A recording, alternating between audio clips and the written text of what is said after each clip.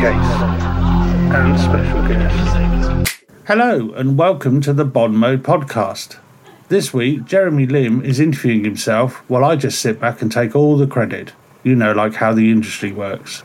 And with that, over to Jeremy. Hi, Jeremy. Nice to meet you, Jeremy. How are you doing, Jeremy? I'm doing fine, Jeremy. Thank you very much. That's all the pleasantries out the way. My name is Jeremy Lim.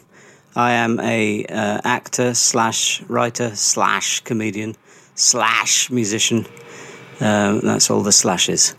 So my favourite song is My First Question to Me.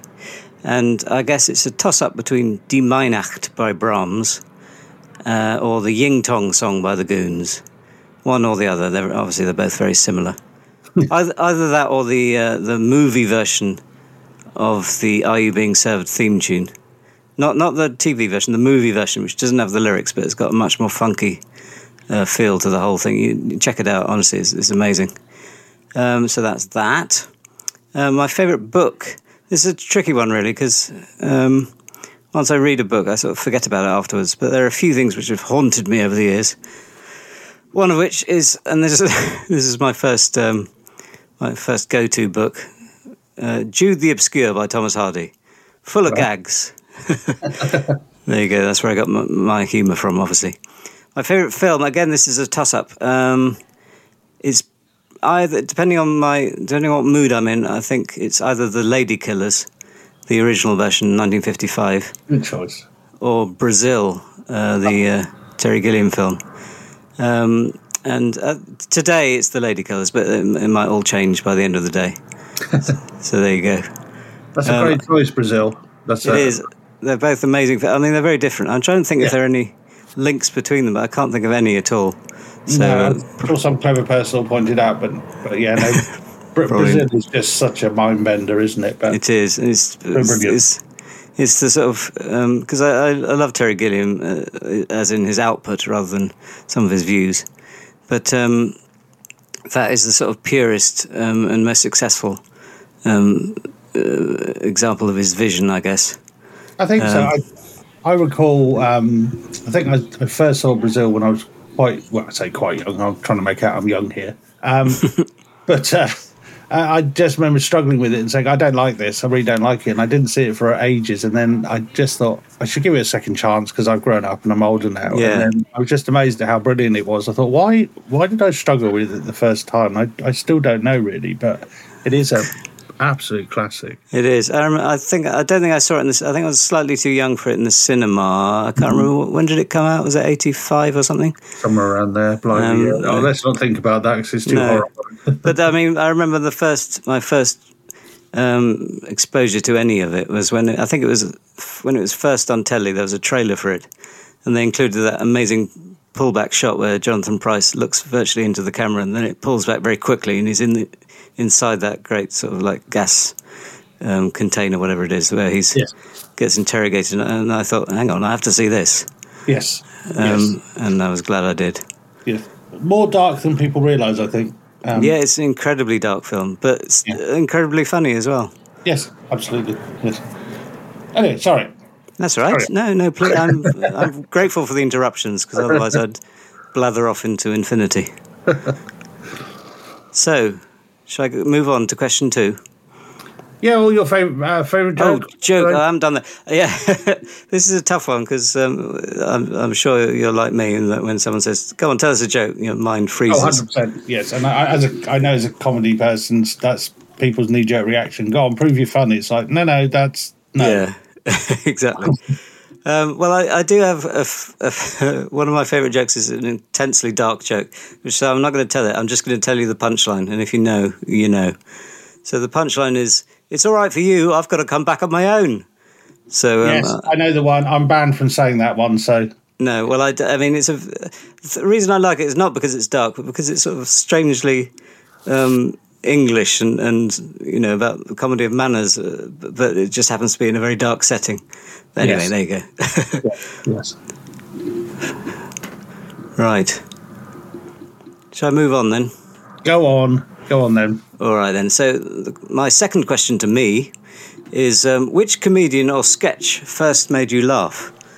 And again, this is quite a tricky one because I mean, I don't think Brian Cant on Playaway counts, does it?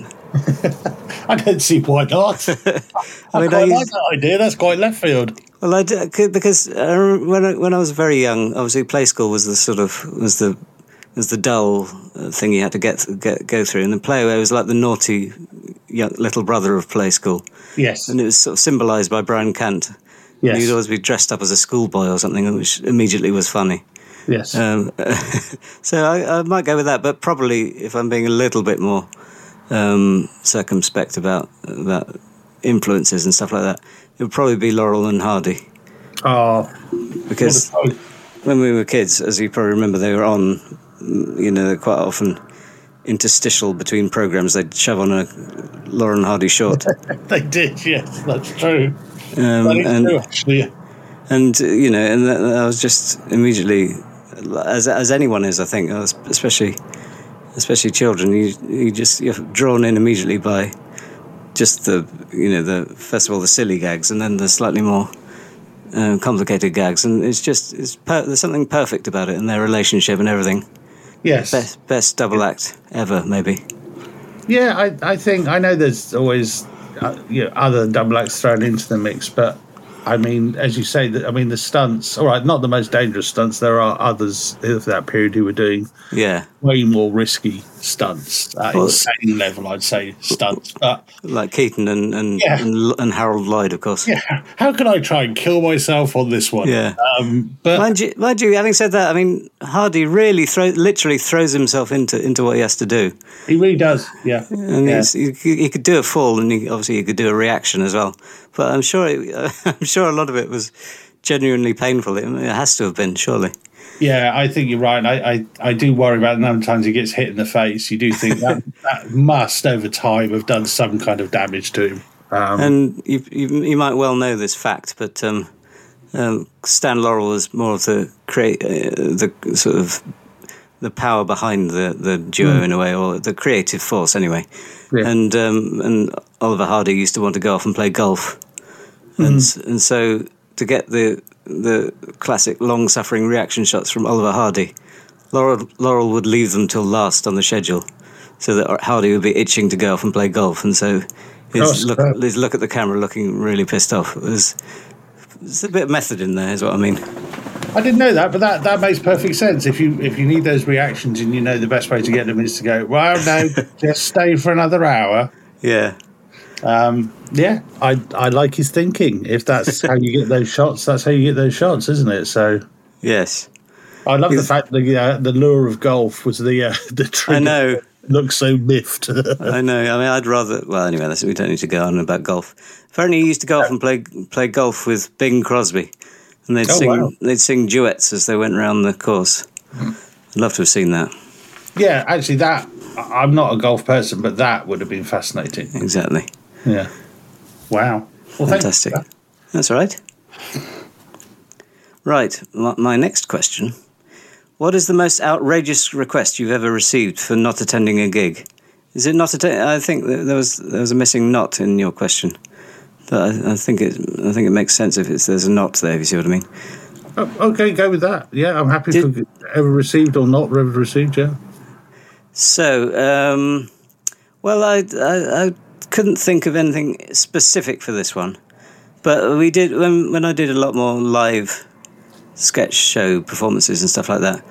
What used to really bug me and my fellow members of the troupe was if you're getting ready and you're like 15 minutes before the gig and people start texting and ringing, say, "All right, where is it? Where do I get tickets? How do I get there? Can you save me a seat on the door?" And all that sort of thing. Yes. And that always used to put our backs up. And then they'd arrive, and you'd usually be waiting out front as well, and they'd start yammering at you again when you were trying to get ready. So we used to just go up and hide in the venue, and not have to bother with that. Yeah. So that's the closest I've got for that. But no, I don't think I've ever had one specific thing which sticks in my mind apart from that. Oh, that's quite. I did some work. I won't name them, but I did some work with a comedian who was at the time up and coming. Yeah, and just staggered by the number of people who knew them who would just sort of basically text and saying, "Oh, can I have a comp? You know, can I have a free ticket?" It's like, no, look, they've had to pay to sort of basically get their way here. You know, what they need is a return on that investment. What they can't really afford to do is then also pay for your or not get money back on the venue and the time they're on. You just, if you're going to support them.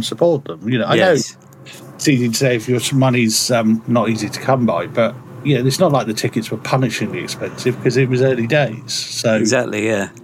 And also, just before they went on, you think that's quite demoralising, isn't it? It's like, I'm here to support you, buddy, as long as you give me a free ticket. It's like, well, yes, exactly. I'm not quite sure that's the support I need. And that's coupled with the fact that, you know, half the time you're trying to remember if you got all your props and all your if you can remember all your lines and everything.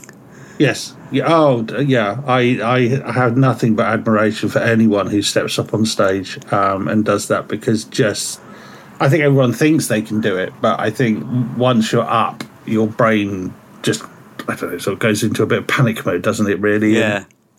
And anyone who can pull off even a half successful gig, I just have nothing but admiration for that ability to just get up and do it. Because weirdly, the most stressful is, for me anyway, was always that hour leading up to it.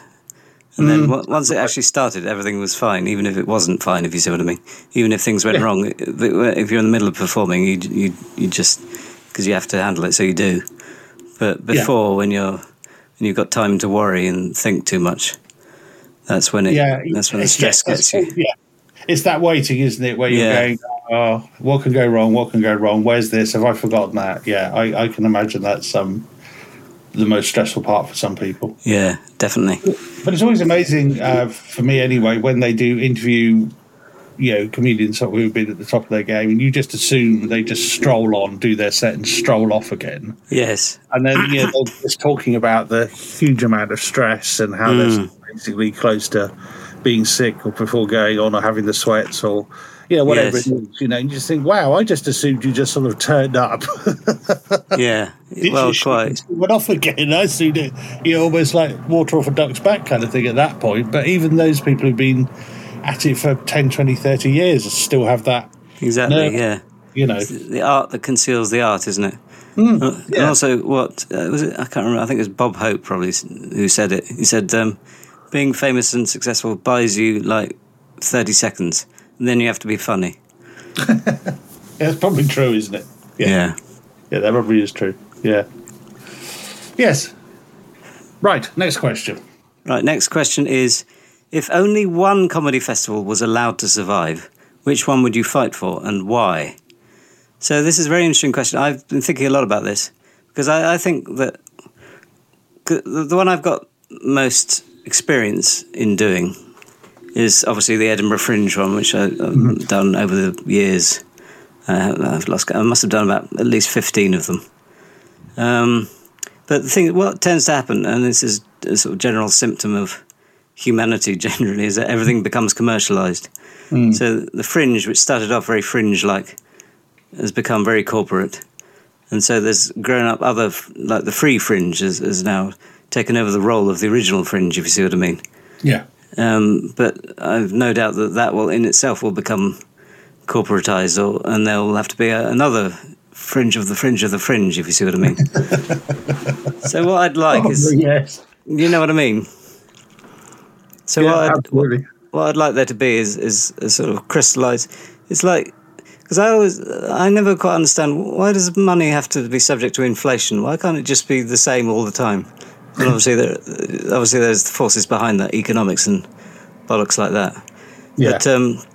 But I think, why can't the Fringe just stay as the Fringe? I mean, when I first started doing it, it was the late 90s, I guess. And it was so different to even 15 years later. But then probably people doing it in the late 90s would say, well, it's not what it was like in the early 80s. The past is always better. The past is always better. But that's a rule, isn't it? Yeah. So for me, I guess it would be, if I would fight for the late 90s Edinburgh Fringe. I like it. Actually taking a period of time as well as the show. I like it. Yeah, well, that was, I mean, it's probably to do with time of life and everything like that. And it was all new to me. I wasn't jaded.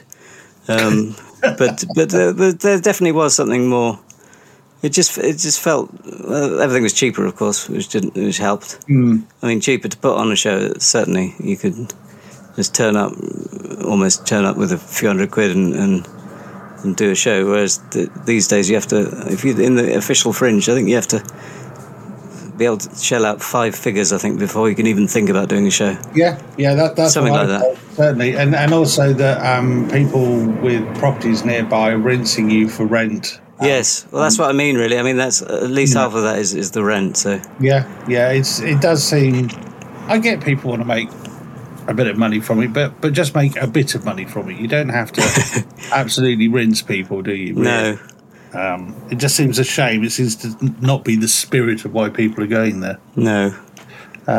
So the first year I went, I had utterly clueless about the layout of Edinburgh, and I'd just been booking tickets for people who, I was interested in. Oh, that sounds interesting, and just booking a ticket. It wasn't until I actually got there. Yes. Unfortunately, I was staying with a friend who lived in Edinburgh, so I wasn't paying horrendous. Yes, that's good. Rates. But it's not. It didn't dawn on me until I was there, and I was sort of showing her the my sort of tickets. Itinerary, yeah. And she was like looking at me like, "Are you an idiot?" And it's like, what do you mean? It's like, well, that venue is way over there. Yeah. And then you book a ticket for the next one, which is way over there. How are you going to get there? Yes. I just assumed it was like in a block. I was that naive the first one I went to. I assumed it was like in a square, not spread out across the whole of Edinburgh. And it's like, oh, right, yes. It doesn't help that sometimes it's in 3 dimensions as well, so you can be on the right place, but just you need to be 200 feet above where you're standing sometimes. Yes. And that, yeah. But you're right, so right on the commercialisation. I know that's sadly the way of everything. Music festivals, everything's gone that way, hasn't it? Of course. I remember going to sort of Reading and Glastonbury and other ones where you could. I wouldn't say you could literally walk in without a ticket, but there was certainly more a free spirit. Sure. And the bands, it was just bands. There was no commercialisation, and it was just basically a weekend or a long weekend of just enjoying whoever you enjoyed music-wise. And now it's very much, there's banners and advertising everywhere, and everything's very much geared to you sort of seeing or buying product, and it feels like you're walking into a sort of an open prison, and it's just, I'm not sure this is really the free spirit of music that was intended by festivals, but no, is what it is. I mean, presumably with music festivals, I'm not vastly experienced with music festivals, but presumably you get smaller ones coming up to take the place of the ones which have got too big. You do get ones trying, and you do. It's the same with comedy. There's ones that have sort of appeared, I wouldn't say recently, but reasonably recently have sort of appeared and become quite popular because they do offer, I think, that more the original intention of the festival. That it was just people who enjoy that comedy or those comedians or that comedy or that music or whatever it is, and they're just turning up collectively to enjoy it and don't want to be forced to look at advertising slogans or whatever, and it was just actually, no, I'm here for the band, or I'm here for the comedian, or I'm not here, for your marketing opportunity. And I think that is a shame. But obviously some have come up and are doing quite well, but you're kind of waiting, it's almost like TikTok, waiting for the corporates to approach them and go, you're doing very well. How would you like us to pay for some of your... Yes, exactly. I know it's easy to sit here and say, well, I wouldn't take the money, but possibly if you put all that energy into organising something that's now successful and someone says, I'll pay for the land or the rooms or whatever in return for you sticking up some advertising slogans, I can see the temptation. So yeah, I guess so. That's the trouble with money. Yes, yes, always. Very profound. So next question is, do you have a lucky totem that has to attend every show, event or writing room with you? What do you believe would happen if you lost it? I'm afraid the answer to this is no. That's fine. I really don't. I've tried to think if I did and never thought about it, but I really don't think I do. That's a perfectly healthy answer. I know some people have items that they treasure, covet. Yeah. And I think there would be, I assume there would be some level of panic that their powers are lost. Yes. Yeah. No. I think whatever. my self confidence, I guess, is the lucky totem, and I do regularly leave that at home. So, I mean, as an non-comedy related example, but about 25, 30 years ago, I think, not a joke to say, but just a sort of throwaway, someone gave me a small knitted pig. They said, "Oh, this is for your safe journeys." Oh, right. I put it in the car just as just almost as a thank you. I better put it in the car so you can see it. You know, like when you put out the awful Christmas present when someone turns up just so they can see it. Yes, yeah, or wear the shirt they've given you or whatever. Yeah, exactly, that kind of thing, just to show goodwilling. But then 30 years on, that pig is still in the car because somewhere in my head I've gone, I better just keep it in the car. Oh, I see what you mean. Yes, yeah, because I never haven't had it. Yeah. Just in case. I haven't had an accident in 30 years, so I'm not saying it's the knitted pig that has prevented that, but there is just an element of me going, I probably don't want to risk the wrath of the pig spirits by moving the travel pig from the car. They're the worst spirits to incur the wrath of. Well, exactly. And it's so daft, and you know in your upper brain, you know it's daft, but there's your lizard brain that's going, yes. Yeah, but why risk it? There's no need there. What difference does it make? It's like, no, you're right. You've made me want to get a lucky totem now, just so that I could. Oh, sorry. No, I wasn't trying to. I'm sorry. What am I trying to do? No, I'm going to find one. I'm going to go out and find something meaningless and worthless. I'll put it in my pocket. To my website, luckytotems.com. You can buy oh, I see. Yeah. Brilliant. Right. Next question. Next question is, if you could pretend a sketch, radio show, TV show or film was written by you, which one would you blatantly steal? That's a great question. There's so much, but I think if I'd written even one episode of Seinfeld, I'd be very happy. If I'd created the whole thing, obviously I'd be happy and rich as well. If you're going to steal it, just steal the entire thing. Don't steal one episode. Yeah, well, quite. Why not? In which case, yeah. Yes, I think for me that's the perfect sitcom. Sitcom is sort of the holy grail of comedy in a way, because it's, you can, I was going to say anyone can write a great sketch. That's not true, of course. But a sketch has got defined rules and it just has to work for whatever it is, 3 or 4 minutes. Whereas a successful sitcom, even if it's only 12 episodes, still has to work for 6 hours, if you see what I mean. And creating characters which you want to watch, even if you sort of don't respect them, if you know what I mean. You love them for their foibles. I think in most, I'm not sure I believe what I'm going to say, but I'm going to say it anyway. In most great sitcoms, there's a backbone of warmth to it all, if you know what I mean. Yes. I mean, Seinfeld is so spiky and sarcastic, and there's a lot of self. What do I mean? They're all self-obsessed and self-absorbed. There's not much empathy between any of the characters, but there's something about them that just I want to always watch it. I want to see what happens to them. I want to know how they're going to react to anything. Do you see what I mean? I totally understand what you mean. I think it is incredibly well written, and the character dynamics. And so well performed. I mean, all four. I mean, I know Jerry Seinfeld wasn't an actor, but that sort of adds to it a little bit. The fact that he's almost one remove and he's laughing at the other characters. Yeah, and maybe that's where the warmth comes from, because laughter is infectious, obviously. Yes, and you can often see when they're having seen the outtakes, you know that they're quite often. They would dissolve into laughter. Apart from Michael Richards, who took it all very seriously, and he's incredible to watch. Physically, he's one of the most physically gifted comedians in a sitcom. Yes, but when he made people crack up on set, he'd get annoyed. He'd say, "Oh, come on now, I'm trying to do my job." It's like, you realise you're on a no, never mind. Move on. Exactly. And then, of course, Julia Louis-Dreyfus and Jason Alexander are just so gifted with lines, and just the way they deliver. There's certain dialogue which isn't, on paper isn't funny, but just the way they deliver it, and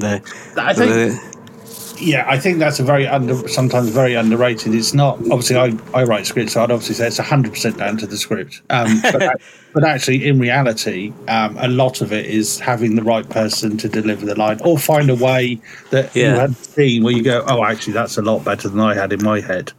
Well, yeah, that's again, it's that holy grail, it's that mystical thing where everything the stars align, and you get a perfect storm of performance, writing, and vision of the whole project, sort of thing. Yeah, and I know there's a lot of mockery made of particularly in America, the horrendously large writers' rooms. Yeah.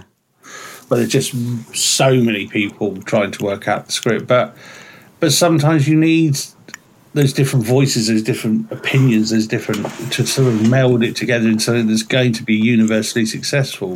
It's great, when you write your own thing and in your own head, it's funny, but you actually do need other people to go, well, I don't really understand what you meant here, or what were you trying to achieve with this? And you need that. Yes. You need people to go, I know it's clear in your head. Well, that's the thing I love about one of the things I love about Seinfeld. I think the impression I get from watching the sort of mini documentaries on the DVDs and stuff is that the writers' room. Obviously, there was a huge writers' room, but what they bring to it was not snappy one-liners, but just odd things that had happened in their life, or observations, or thoughts. Like, do you know the Festivus storyline? Where George's parents, instead of Christmas, they have this festival called Festivus. Where they put a big iron pole in the middle of the room, and then they tell each other exactly what they think of them. Which is such a weird concept. But apparently it came from one of the writers that was how he was brought up. So it's the surrealism, the sort of under the surface surrealism of Seinfeld, I think, is what appeals to me.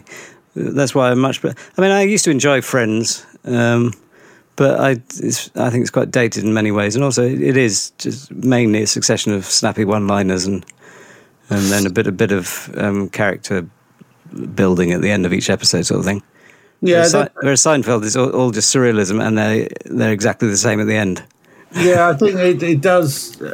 It does make it timeless, doesn't it? They don't really learn or develop, so you don't have a problem of it not becoming something you originally liked. Whereas, obviously, when Friends, I say came back, but when it was properly rebroadcast, there was uproar, wasn't there, about some of the topics or some of the attitudes it had towards aspects of life choices and how it was just inappropriate. And there's a lot of in the 90s. There was quite a lot of casual sexism and homophobia that we sort of didn't really notice at the time.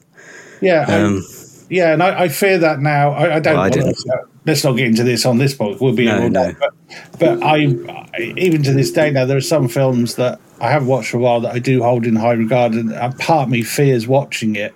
Yes. Just in case 10 minutes into it, something that I didn't pick up on is said, or an attitude, and I'm like, oh no, the whole thing's ruined now because I just didn't see.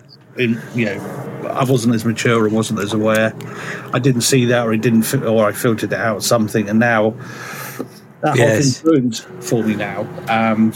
It's very difficult, isn't it? I mean, again, it's probably not getting off topic slightly, but I think as long as there's a banner or something at the beginning which says you are aware that there's going to be things in here which our attitudes towards it have changed, but with that proviso, go ahead and watch it and enjoy it. I don't think there's anything wrong with that. No, I don't think you can hide from what existed. You can't. No, exactly. No, happen. You can't change the past either. So I don't think you should censor anything or bleep things out or anything. I think you should just say this is going to happen. So just be aware of that. Yes, then up to you if you wish to move on or watch. Yeah, but 100%. Yeah. Right. Before we get into some horrendous murky waters. Yes, which we already have. But next question. Next question. Name one time you were proud of your work and why. Thank God it's only one time. No, there are a couple of answers for this, really. One of them, the first sort of proper comedy I did, as I say proper, the first paid gig, let's call it, was when I played piano for News Review the first time I did it was back in 1997. Wow.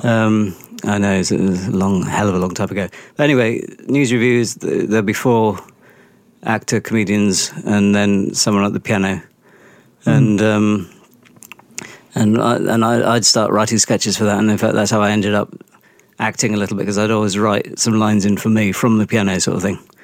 Absolutely, which is a bit cheeky, but you know, you got to have an in. Exactly. But anyway, so we were performing, because basically with News Review you have a cast who has, I think it's a 6-week run, and then they get a new cast and director in. So it's 4 days. I can't remember now. I think it's 4 days a week. The performance is, and obviously writing and rehearsing. Yeah. Most of the rest of the week. But anyway, so we were doing it over April, May, I think it was, 1997, which was over the time of the general election, where Tony Blair swept to power by a landslide. And that was very exciting, because even right up to the wire, we didn't know if they were going to win. So we sort of had 2 shows almost planned, as in the event of a Labour landslide, which people were predicting, or in the event of a rather more compromised result. Yes. I don't know if we had a John Major landslide. We probably didn't. We weren't that stupid. But anyway, the euphoria when Labour got in that night was amazing. We'd done the show already, but I'd written a song. I say written. I mean, it's quite hack work in a way, when you take the words of an existing song, take the music of an existing song and add your own words in to make it, you know what I mean? Yeah. It's fine. It's, you know, everyone's allowed to do it once. But Is that the role? there's my role. I'm very snobby about that thing. I mean, I still do it all the time, but anyway. So I'd taken the Kinks song, "Thank You for the Days," you know. Oh, yeah, yeah. And it was sort of like a joke thank you to the Tories for their past, whatever it was, 18 years of rule. And there was one line in it towards the end of it, which was 6,000 fucking days, which I sort of worked out was about how long they'd been in power. Yeah. And for some reason, when we delivered that line on the 1st of May, the roar from the crowd of joy and laughter was absolutely incredible. So even though it was a hack joke and a hack line from a fairly speed-written show, it gave me a buzz. Oh, that's brilliant! But how wonderful that something you've created, getting that feedback is always you know. That was, and as I say, it was one of my first, professional, you know what I mean, paid, let's say, one of my first paid gigs as a comedy performer. So that was great. Oh, that's wonderful! It must be amazing when you get an audience. You know, I know you've caveated it, but even so, just having a line and just seeing an audience collectively react in such a positive manner. It was amazing, and it's partly the euphoria of the time, because I remember for the next week or so, people just on the streets were grinning, and it was a very positive time. Yeah, for a week. Yeah, until reality sinks back exactly, in. But no, I can imagine on the night, all that goodwill, all that, something great is a coming feeling you get at that point. Oh, how wonderful. So on the flip side, on to the next question. Name one time you could have curled up into a ball and let the universe swallow you whole. To be honest, there are probably more of these than the Proud of Your Work one. No. But to be honest, it's. I don't think I've got a sort of strange unembarrassability when I'm on stage, if you know what I mean. Yeah. So we've had gigs as The Trap, me, Paul and Dan. Yeah. It's whenever you guest on another show, that's when things are tricky, because they haven't come to see you, they've come to see a show. And you're then judged as to whether you're worthy to be on the show, if you see what I mean. And we used to do this thing in Edinburgh called Spank, which was a late night, late night comedy show and as I say, if you're a sketch act, it's much more difficult to win over the audience, because you're in a routine and you can't sort of break out of it and start talking to the audience and bantering with them in the same way that stand-ups can. So if it starts to go wrong, it's very difficult to get them back on side, maybe even impossible. But I remember once when it was going so badly, I can't remember why, something had taken a wrong turn at some point, and then just a couple more mistakes or misjudgments from one or all of us, until they were baying for us to get off at the end. Oh no! But we had the last thing we were doing was to a sound cue, so we couldn't get off until the sound cue had played itself out. No. But there was a sort of weird. It's like, I don't know, being naked in public or something. There's a weird sort of freedom to it by the end of it, and like standing on stage with about 100, 150 people baying at you to get off was. I don't recommend it, but it felt sort of strangely cleansing. And I remember just at the very end, as we finally were allowed to get off, I just said into the microphone, "Come and see our show." And that was, so, not that they laughed at that, but it seemed to round it off quite nicely. But perfect way to end it. And I love the fact, I mean, I don't love the fact you're being booed, but I love the fact that they obviously thought if we boo, they'll leave, and then you're waiting for a sound kid. It's like, no, we're not going anywhere. Yeah, exactly. Yeah. So you crack on, but we're going to just stand here until... Yes. It was excruciating, but I was I remember even at the time sort of slightly laughing because it was so excruciating. Yeah, but I think anyone in any career who says, "Oh, everything I've ever done has been incredibly successful," is delusional. Everyone's fallen, whether it's their fault or not. But weirdly, I sort of preferred that reaction to the silence or the muted sniggering or embarrassed shuffling that you sometimes get. Oh, yeah, I've been to a couple of new starter kind of, or people sort of starting out. Yeah, you're right, that room where there's people staring at their phone, then there's the odd, like you say, the odd smirk or the odd guffaw or whatever. Yeah. Oh, this is quite painful because people aren't engaged, but they feel a bit guilty, so they'll throw you the odd snigger, Yes, and that's quite soul destroying. It is. Oh. And we had, I mean, this isn't unique to us, but I can't remember any of the examples now, but there would quite often be a line or a moment early on in one of our shows, and from the reaction that got, we could tell what it was going to be like. Yeah. And if there was no reaction, oh dear. Yeah. You see what I mean? You pass the line out and you're like, oh no. Yeah. We've got our tight 20, but we've got 19 of those left. Exactly, yeah. And it's the audience becomes it gets its own sort of centre of emotional gravity. So if they're forbidding or not enjoying it or reluctant to go with you, it's the devil itself to try and turn that around. Yeah. Yeah, and it afflicts anyone at any stage in their career. Again, I still went to see a very well-known and famous comedian. I don't know what had happened. Something had happened in their personal life, or something had happened to completely throw them. But as they came on stage, but they were so off their game. So you could just tell that they, in their head, they were trying to. I don't know what it.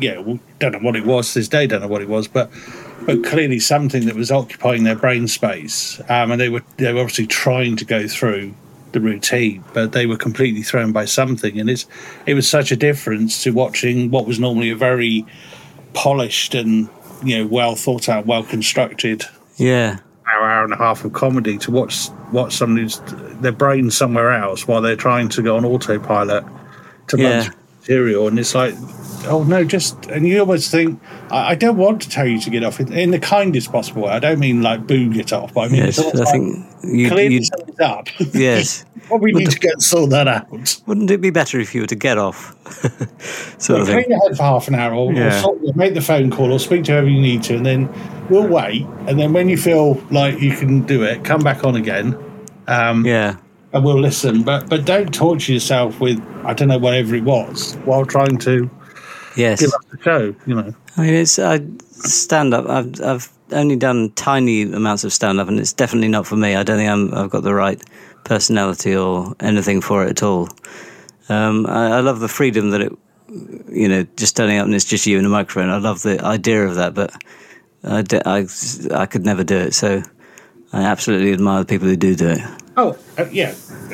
We've touched on that before. And obviously the purpose of this podcast is, I mean, there are some comedians, as in working, full-time comedian. But part of the purpose of this podcast is really to speak to people who are just in that industry, not necessarily just the one-man show or the one-woman Yes. show. It's because there's already quite a few podcasts for those people to be interviewed and explain their craft and that kind of thing. I thought it would be quite nice to talk to people who are just who are in the industry, playing away, doing things, achieving things.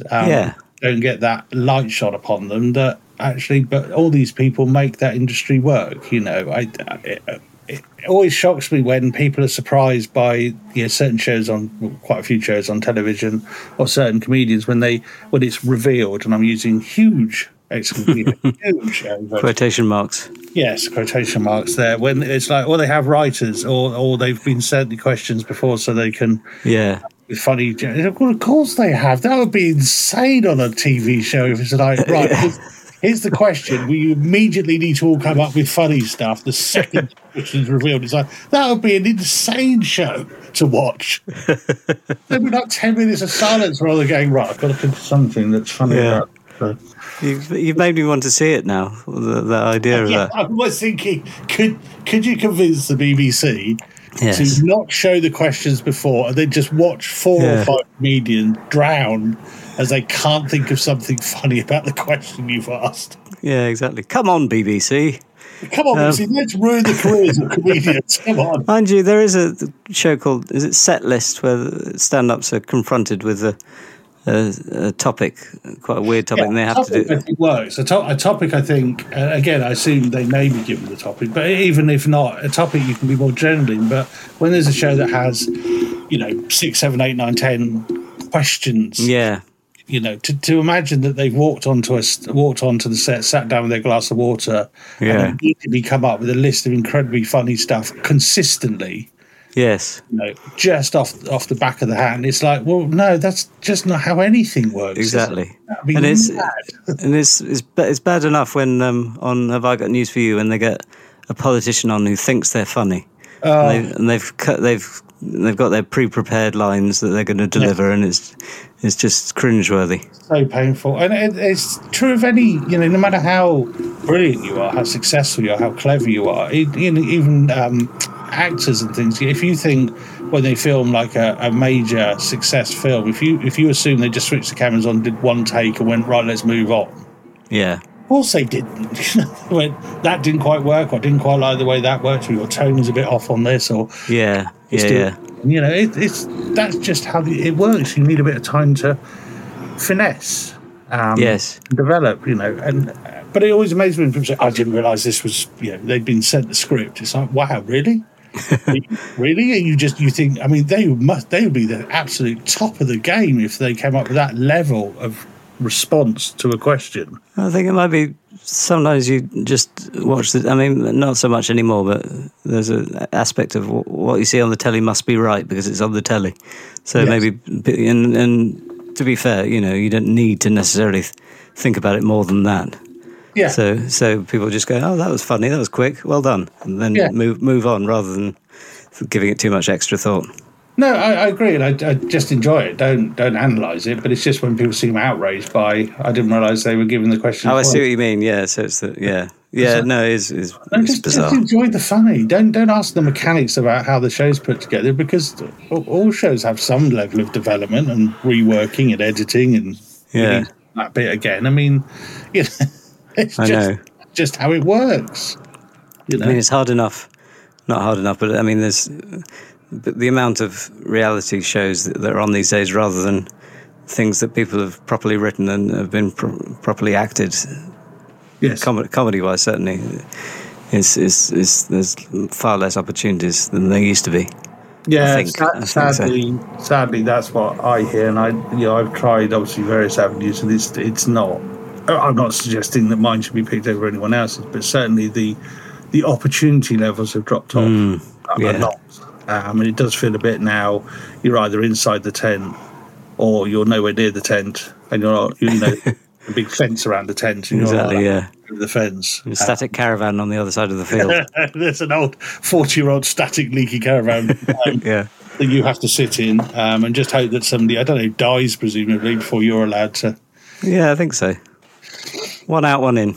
Yeah, yeah, absolutely. Now I just sound like a bitter and twisted scriptwriter. Why isn't all my stuff published? Right, next question. So the next question is, name one item of memorabilia you have acquired from the circuit that you would happily pull from the fire before anything else, including loved ones. Well, this is a slight cheat because I was in the audience for a TV record of it was Knowing Me, Knowing You with Alan Partridge. Oh wow, yeah. And Steve Coogan stayed in character between takes, as you can imagine. He didn't banter with the audience particularly, but he just, you could see him, right, yes, thinking about, but whenever anyone asked him a question, he'd answer as Alan. And it's that episode, I can't remember, I think it's Rebecca Front is a sort of singer. Yes. And they do an ABBA medley. I remember that. Yeah. And she keeps calling him Alec. Alec. And in the end he goes, Alan, Alan, Alan, Alan. And he's got a business card, which because he's also got a stamp with his signature on, so he doesn't have to sign things anymore. He just does a stamp onto cards. So he stamps on this card and then sticks it on his forehead and goes, Alan, Alan, Alan. And after that take, I was sitting in the front row and he said, I don't know if anyone wants this. And I put my hand up. So I've got that card. That's incredible. What a nice thing to have. It is. And I used to, in fact, this could have been my totem because I used to carry it around with me only because I would lose it otherwise. Lied. But in the end, I thought it was getting very raggedy. So I put it somewhere safe. And now, obviously, I've forgotten where it is. I definitely got it somewhere. It's definitely very safe somewhere. Yeah. It is. Yeah, exactly. Wherever it may be. What a nice memory from that record, though. Yeah, that was a lot of fun. I think those I don't know what you'd call them, silly things maybe, but I think that somehow they have more meaning than the big things. Something that's personal, isn't it? It's a bit unique. It's a bit, I don't know. It's just by chance that you've got it, not through paying for it or begging for it or something. It's just into being. I think those things always have a bit more, I don't know. Well, they're just fun to look back on, and something like that is it's not going to take up much space, so hence why I'm not quite sure where it is. No, I've got a fairly good idea where it is. There's one other item which I thought of after I thought of that, which is when it goes back to when I was doing news review for the first time. Yeah. And because the way I got into that was I used to live in a house share, and one of the other occupants was this girl who was going out with Steve Pemberton from the League of Gentlemen. Oh, wow. In fact, they're now married. Oh. And I used to go to see the League of Gentlemen when it was, actually it was the same theatre as News Review, Canal Cafe, which is like a 50-seater above a pub. Yeah. And they'd quite often go, can you come and see our show? There's got no one coming to see it. Which is quite incredible thinking about it now. Yeah. But anyway, so I got on well with Steve and we used to sort of hang out and I'd talk about, I'm really jealous of you doing all this stuff. Because at the time I was still, because I'd been to university, but then I went to music college. So I was just doing music at this point. But I was sort of hankering for something else. And he said, well, they're looking for a pianist for News Review. And so he wrote down the director's number on a League of Gentlemen flyer. And I've got that flyer still somewhere. Oh, how wonderful! With his writing on it, with the phone number on it, so that's quite treasured as well. So lovely, and so lovely that he thought of it. I think, certainly, and again, I'm beginning to sound quite bitter and twisted when I say this, but honestly, I'm not. There's a lot of people on social media in the industry, keeping it vague, who'll do a lot of, I'm always here to support people and pull people up and, sort of take them on a long journey. And when you actually get talking to them, it's very clear that's a PR stunt. They have absolutely zero interest in anyone else treading on their turf. It's kind of it's kind of something nice to say, but when you say, "Oh, great, can you actually?" No, go away. I absolutely don't want to help you in any way whatsoever. Yeah.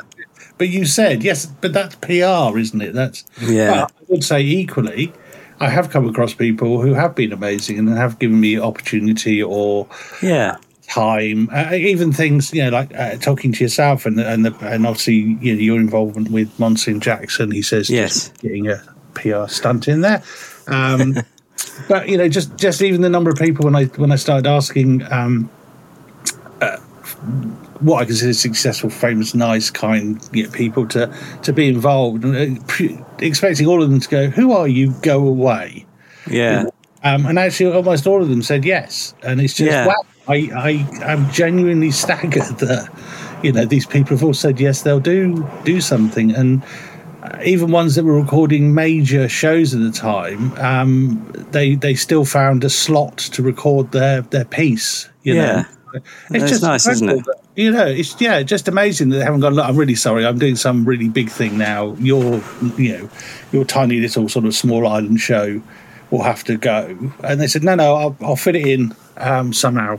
And it's like, wow, what amazingly nice people. So a mix, I suppose.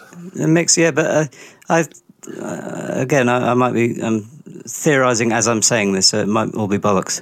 But a lot to be a comedian, I think, or stand-up particularly, you have to be empathetic to what makes other people laugh. So you have to, do you know what I mean? You've got to have a strong, you've got to bend people round to your way of thinking, but at the same time, you've got to know what is going to make people laugh and what is funny naturally. And I think you've got to have emotional intelligence in a way.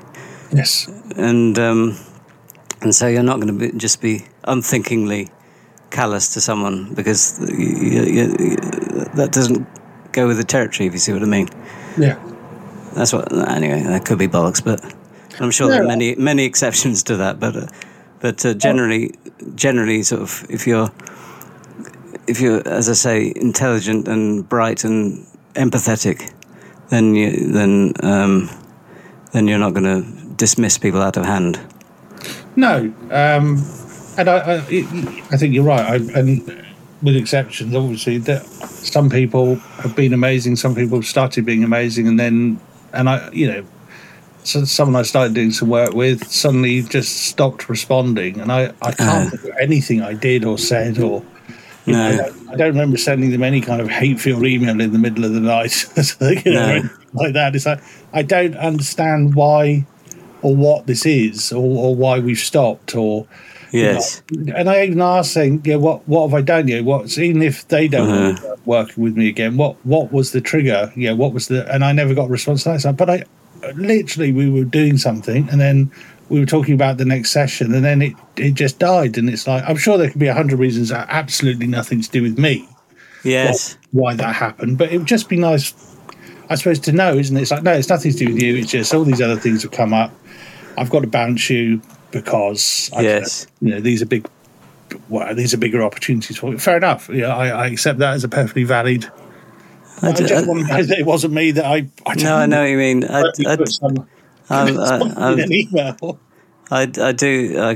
feel for you, because I know exactly what you mean.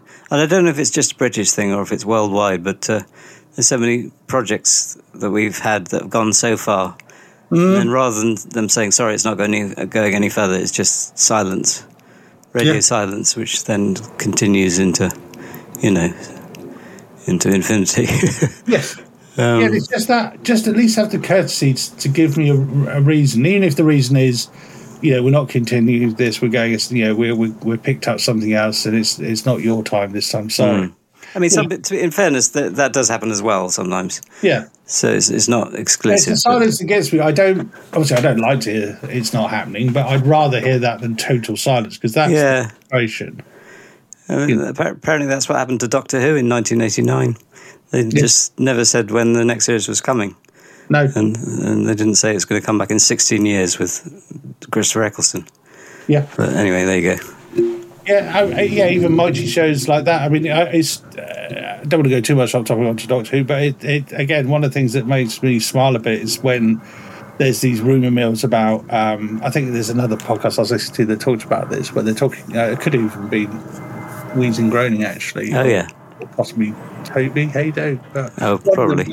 They're talking about when they were touting sort of who's going to be the new Doctor Who, and they start touting Hollywood A-listers. And yes, I remember that. I don't think, no disrespect, but I don't think somebody who's being paid like 40, 50 million pounds a film is going to be doing Doctor Who. Yeah, I remember all those. It's going to be Sylvester Stallone or David Hasselhoff. Yes. I remember all that. And it's like, no, it won't be. Honest, just trust it. It won't be those people, honestly. No. And also, it shouldn't be those people. And also, it shouldn't be those people. Although, of course, it has gone to Disney now, so who knows? Well, that's true. I mean, I quite like to have seen Sylvester McCoy regenerate into Sylvester Stallone. That would be one hell of a regeneration. That's incredible.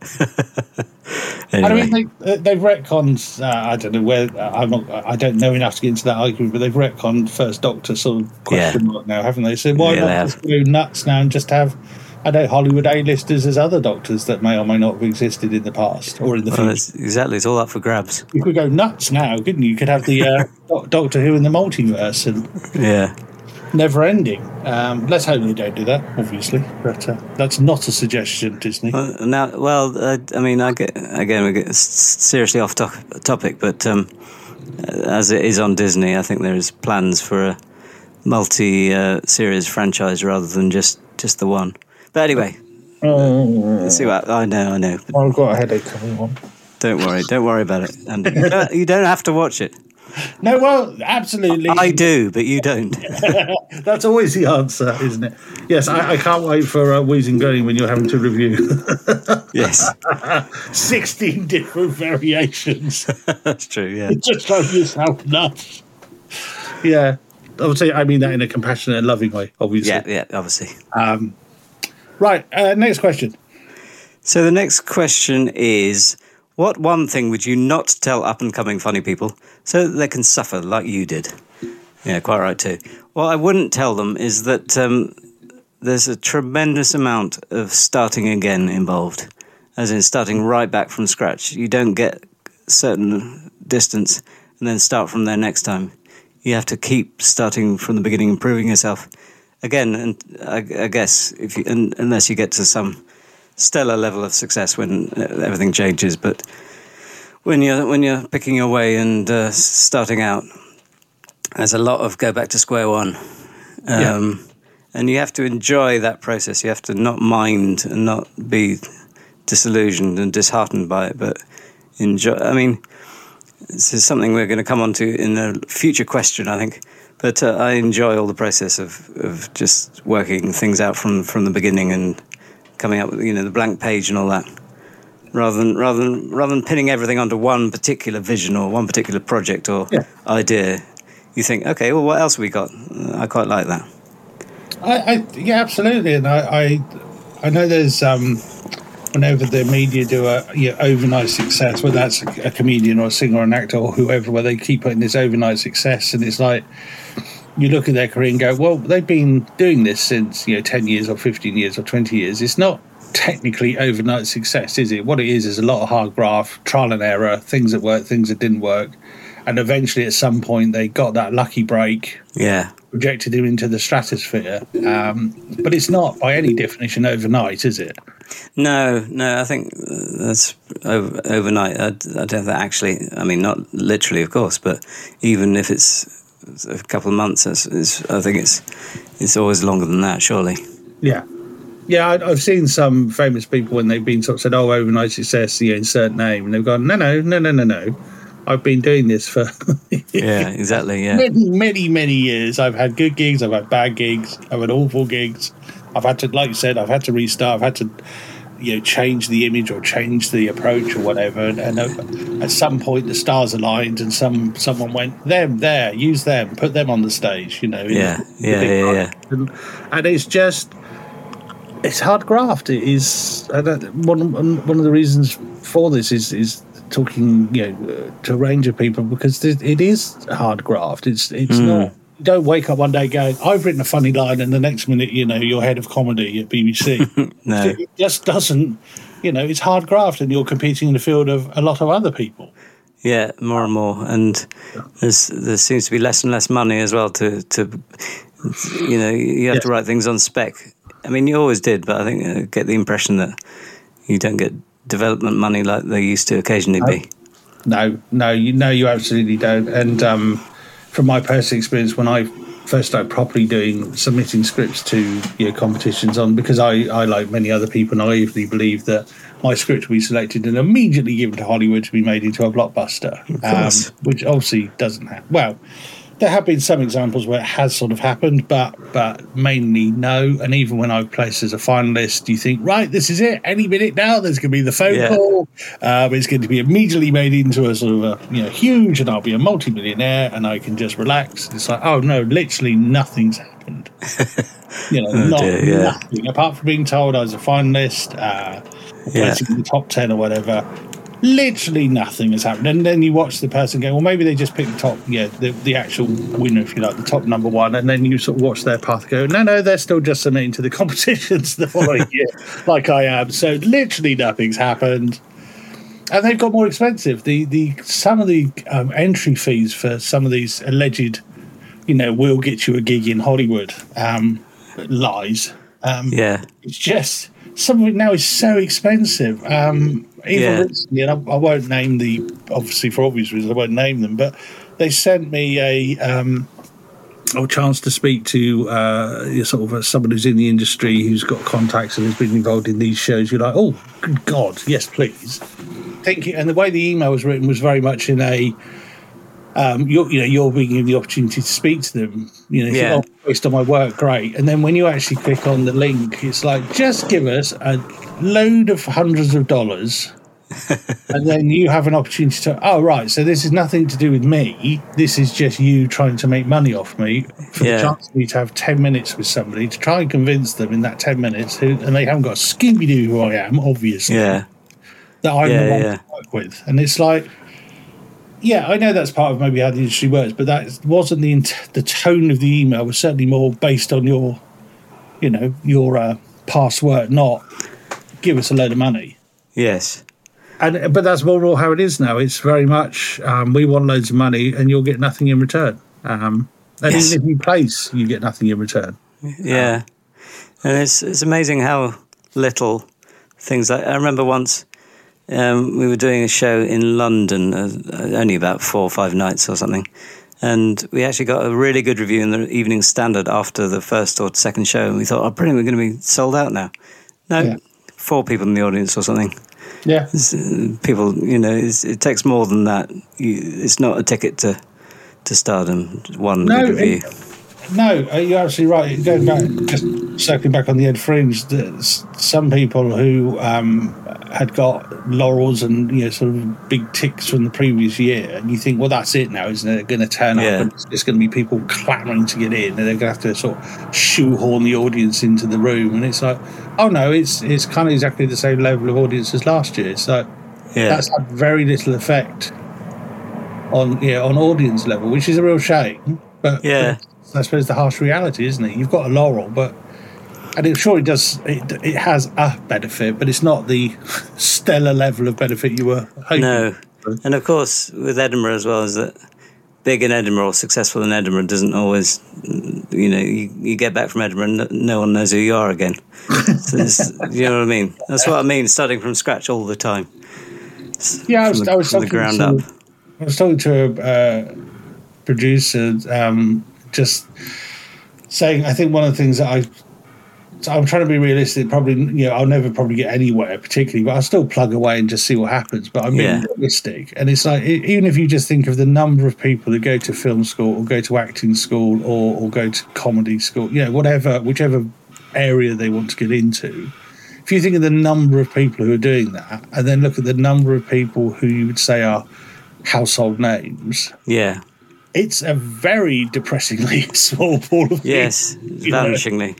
Like being an actor in Hollywood, really. I mean, you shouldn't give up. I'm not doing this from a negative. You should absolutely plug away, because you never know that perfect moment where the thing you've written or the comedy show you've presented or, the script you've helped write suddenly just falls into the right lap or the right time, and then suddenly off you go. And that is just sometimes how it happens. So keep going, by all means.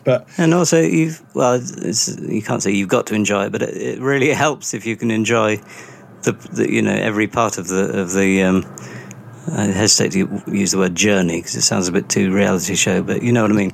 You've got to enjoy the process of writing it and then getting feedback and changing things. You can't get precious and obnoxious about it. You see what I mean? No, absolutely not. No, keep your feet on the ground. Remember where you came from. Yeah. Yeah. So, right. Next question. Outside of comedy, what else do you enjoy doing, and what would be your ideal career? Well, as I said earlier, I trained as a musician. I still do quite a lot of music. So I guess that covers that in a way. Although I'm getting less and less bothered. I'm much less inclined to go out in the evenings now. I don't think I'd miss not doing live performing so much. This is comedy, so doesn't really answer the question. But just doing podcasting and SoundCloud stuff, music arranging and writing, and just stuff that amuses me. That I love doing that. That would be my ideal career. Is if someone could, if I could do it full time, just sat at home doing podcasting. I'm kind of with you on that. You know what I mean? Yeah. No editorial. You'd have to jump through hoops. It's just literally what you want to do at the time. Yeah. I obviously partly the reason for this one is just to have a chat and. It's lovely. It's that sort of thing. I do love podcasts and I love the podcasting world. Yes. And if there was a way of earning money from that, I'd be very happy. Yeah, the commercialisation. I think there's been several large hitter companies who've kind of tried it and then dropped it, haven't they? Because there is a lot of podcasts out there now, but that doesn't lessen you doing your show. No. But it's just been having a reality check, isn't it? It is. I mean, it's so difficult to make money from anything worth fun or creative. That as long as you make time to do it, then as I say, if I could do it full time, I'd be happy. I know that's impossible financially, but if you can make time for it, I think it's as good a thing to do as any to satisfy your creative itch. Yeah. I mean, yeah, absolutely. It's why I've you're involved, as you know, seriously, Monks and Jacks. Yeah. I always make sure the people involved are paid. I don't. No, you look after us all very well, Andy. Yeah, thank you, Jeremy. That's very kind of you. No, that's true. It's always been my approach that you should look after even when I've been filming the shorts, I've always, the thing's always been everyone gets paid, even if sometimes it's a bit mates ratesy. Well, that's, everyone should get paid except me. Because that's just how I get things made. I can't. The number of times I see on social media where people are casting for a role or something, and they say, "Right, you need to be, we need you in London by 6 a.m. tomorrow." Oh God, yeah. And we'll give you 50 quid, and it's like, I'm sorry, what? Yes. What? Someone to turn up at 6 a.m. to do a 2-day shoot for 50 quid? How do you think they're going to afford? I mean, that's going to be the train ticket's going to be more than that, unless they live literally where you're filming. Yes, it's almost like the less money there is, the more fun it is, or the more worthwhile it is, in a strange way. Anyway, yes. But let's not end on a low. No. Let's ask the last question on a high. So the last question is: what is the one question you want to be asked that no one ever thinks to ask you? And that question would be: can I pay you to stay at home and do podcasts? Great answer. No one's ever asked me that. And they should, Jeremy. They should. Well, that's very kind. They should. I know it's difficult to argue why they should do that, but if you keep saying it long enough, maybe someone will. Well, you're going until the stars align. That's the plan. That's very true. And as I keep saying, have fun doing it while you're getting there. Yeah, I mean, yes, that's certainly the podcasts I tend to stick with listening to are the ones where you can genuinely tell the people involved are having fun. Yeah, exactly. I can't do ones where it's, I don't know, it's something they've turned up to do. I know it's a job in a sense, but it's almost where it feels like it's a job rather than just 2, 3, 4 people, whatever, just having a laugh. Yeah. Just enjoying the time. And then that for me is the bit that works. That's the the bit that keeps me coming back. Yes, exactly. They're really enjoying this, you know. Yeah, it's like what I was saying earlier about sitcoms, when there's a warmth there. Yes. And a sense of friendship or affection. It, instead of being antagonistical to the laughs, it actually helps it a bit. Yeah, 100%. Well, look, a big thank you to you, Jeremy, for that interview. Oh, my pleasure. My absolute pleasure. Amazing. Really enjoyed it. Obviously, if you'd like to know more, I'll put some links in the show notes. And this has been an original podcast production for Leitmotif Productions.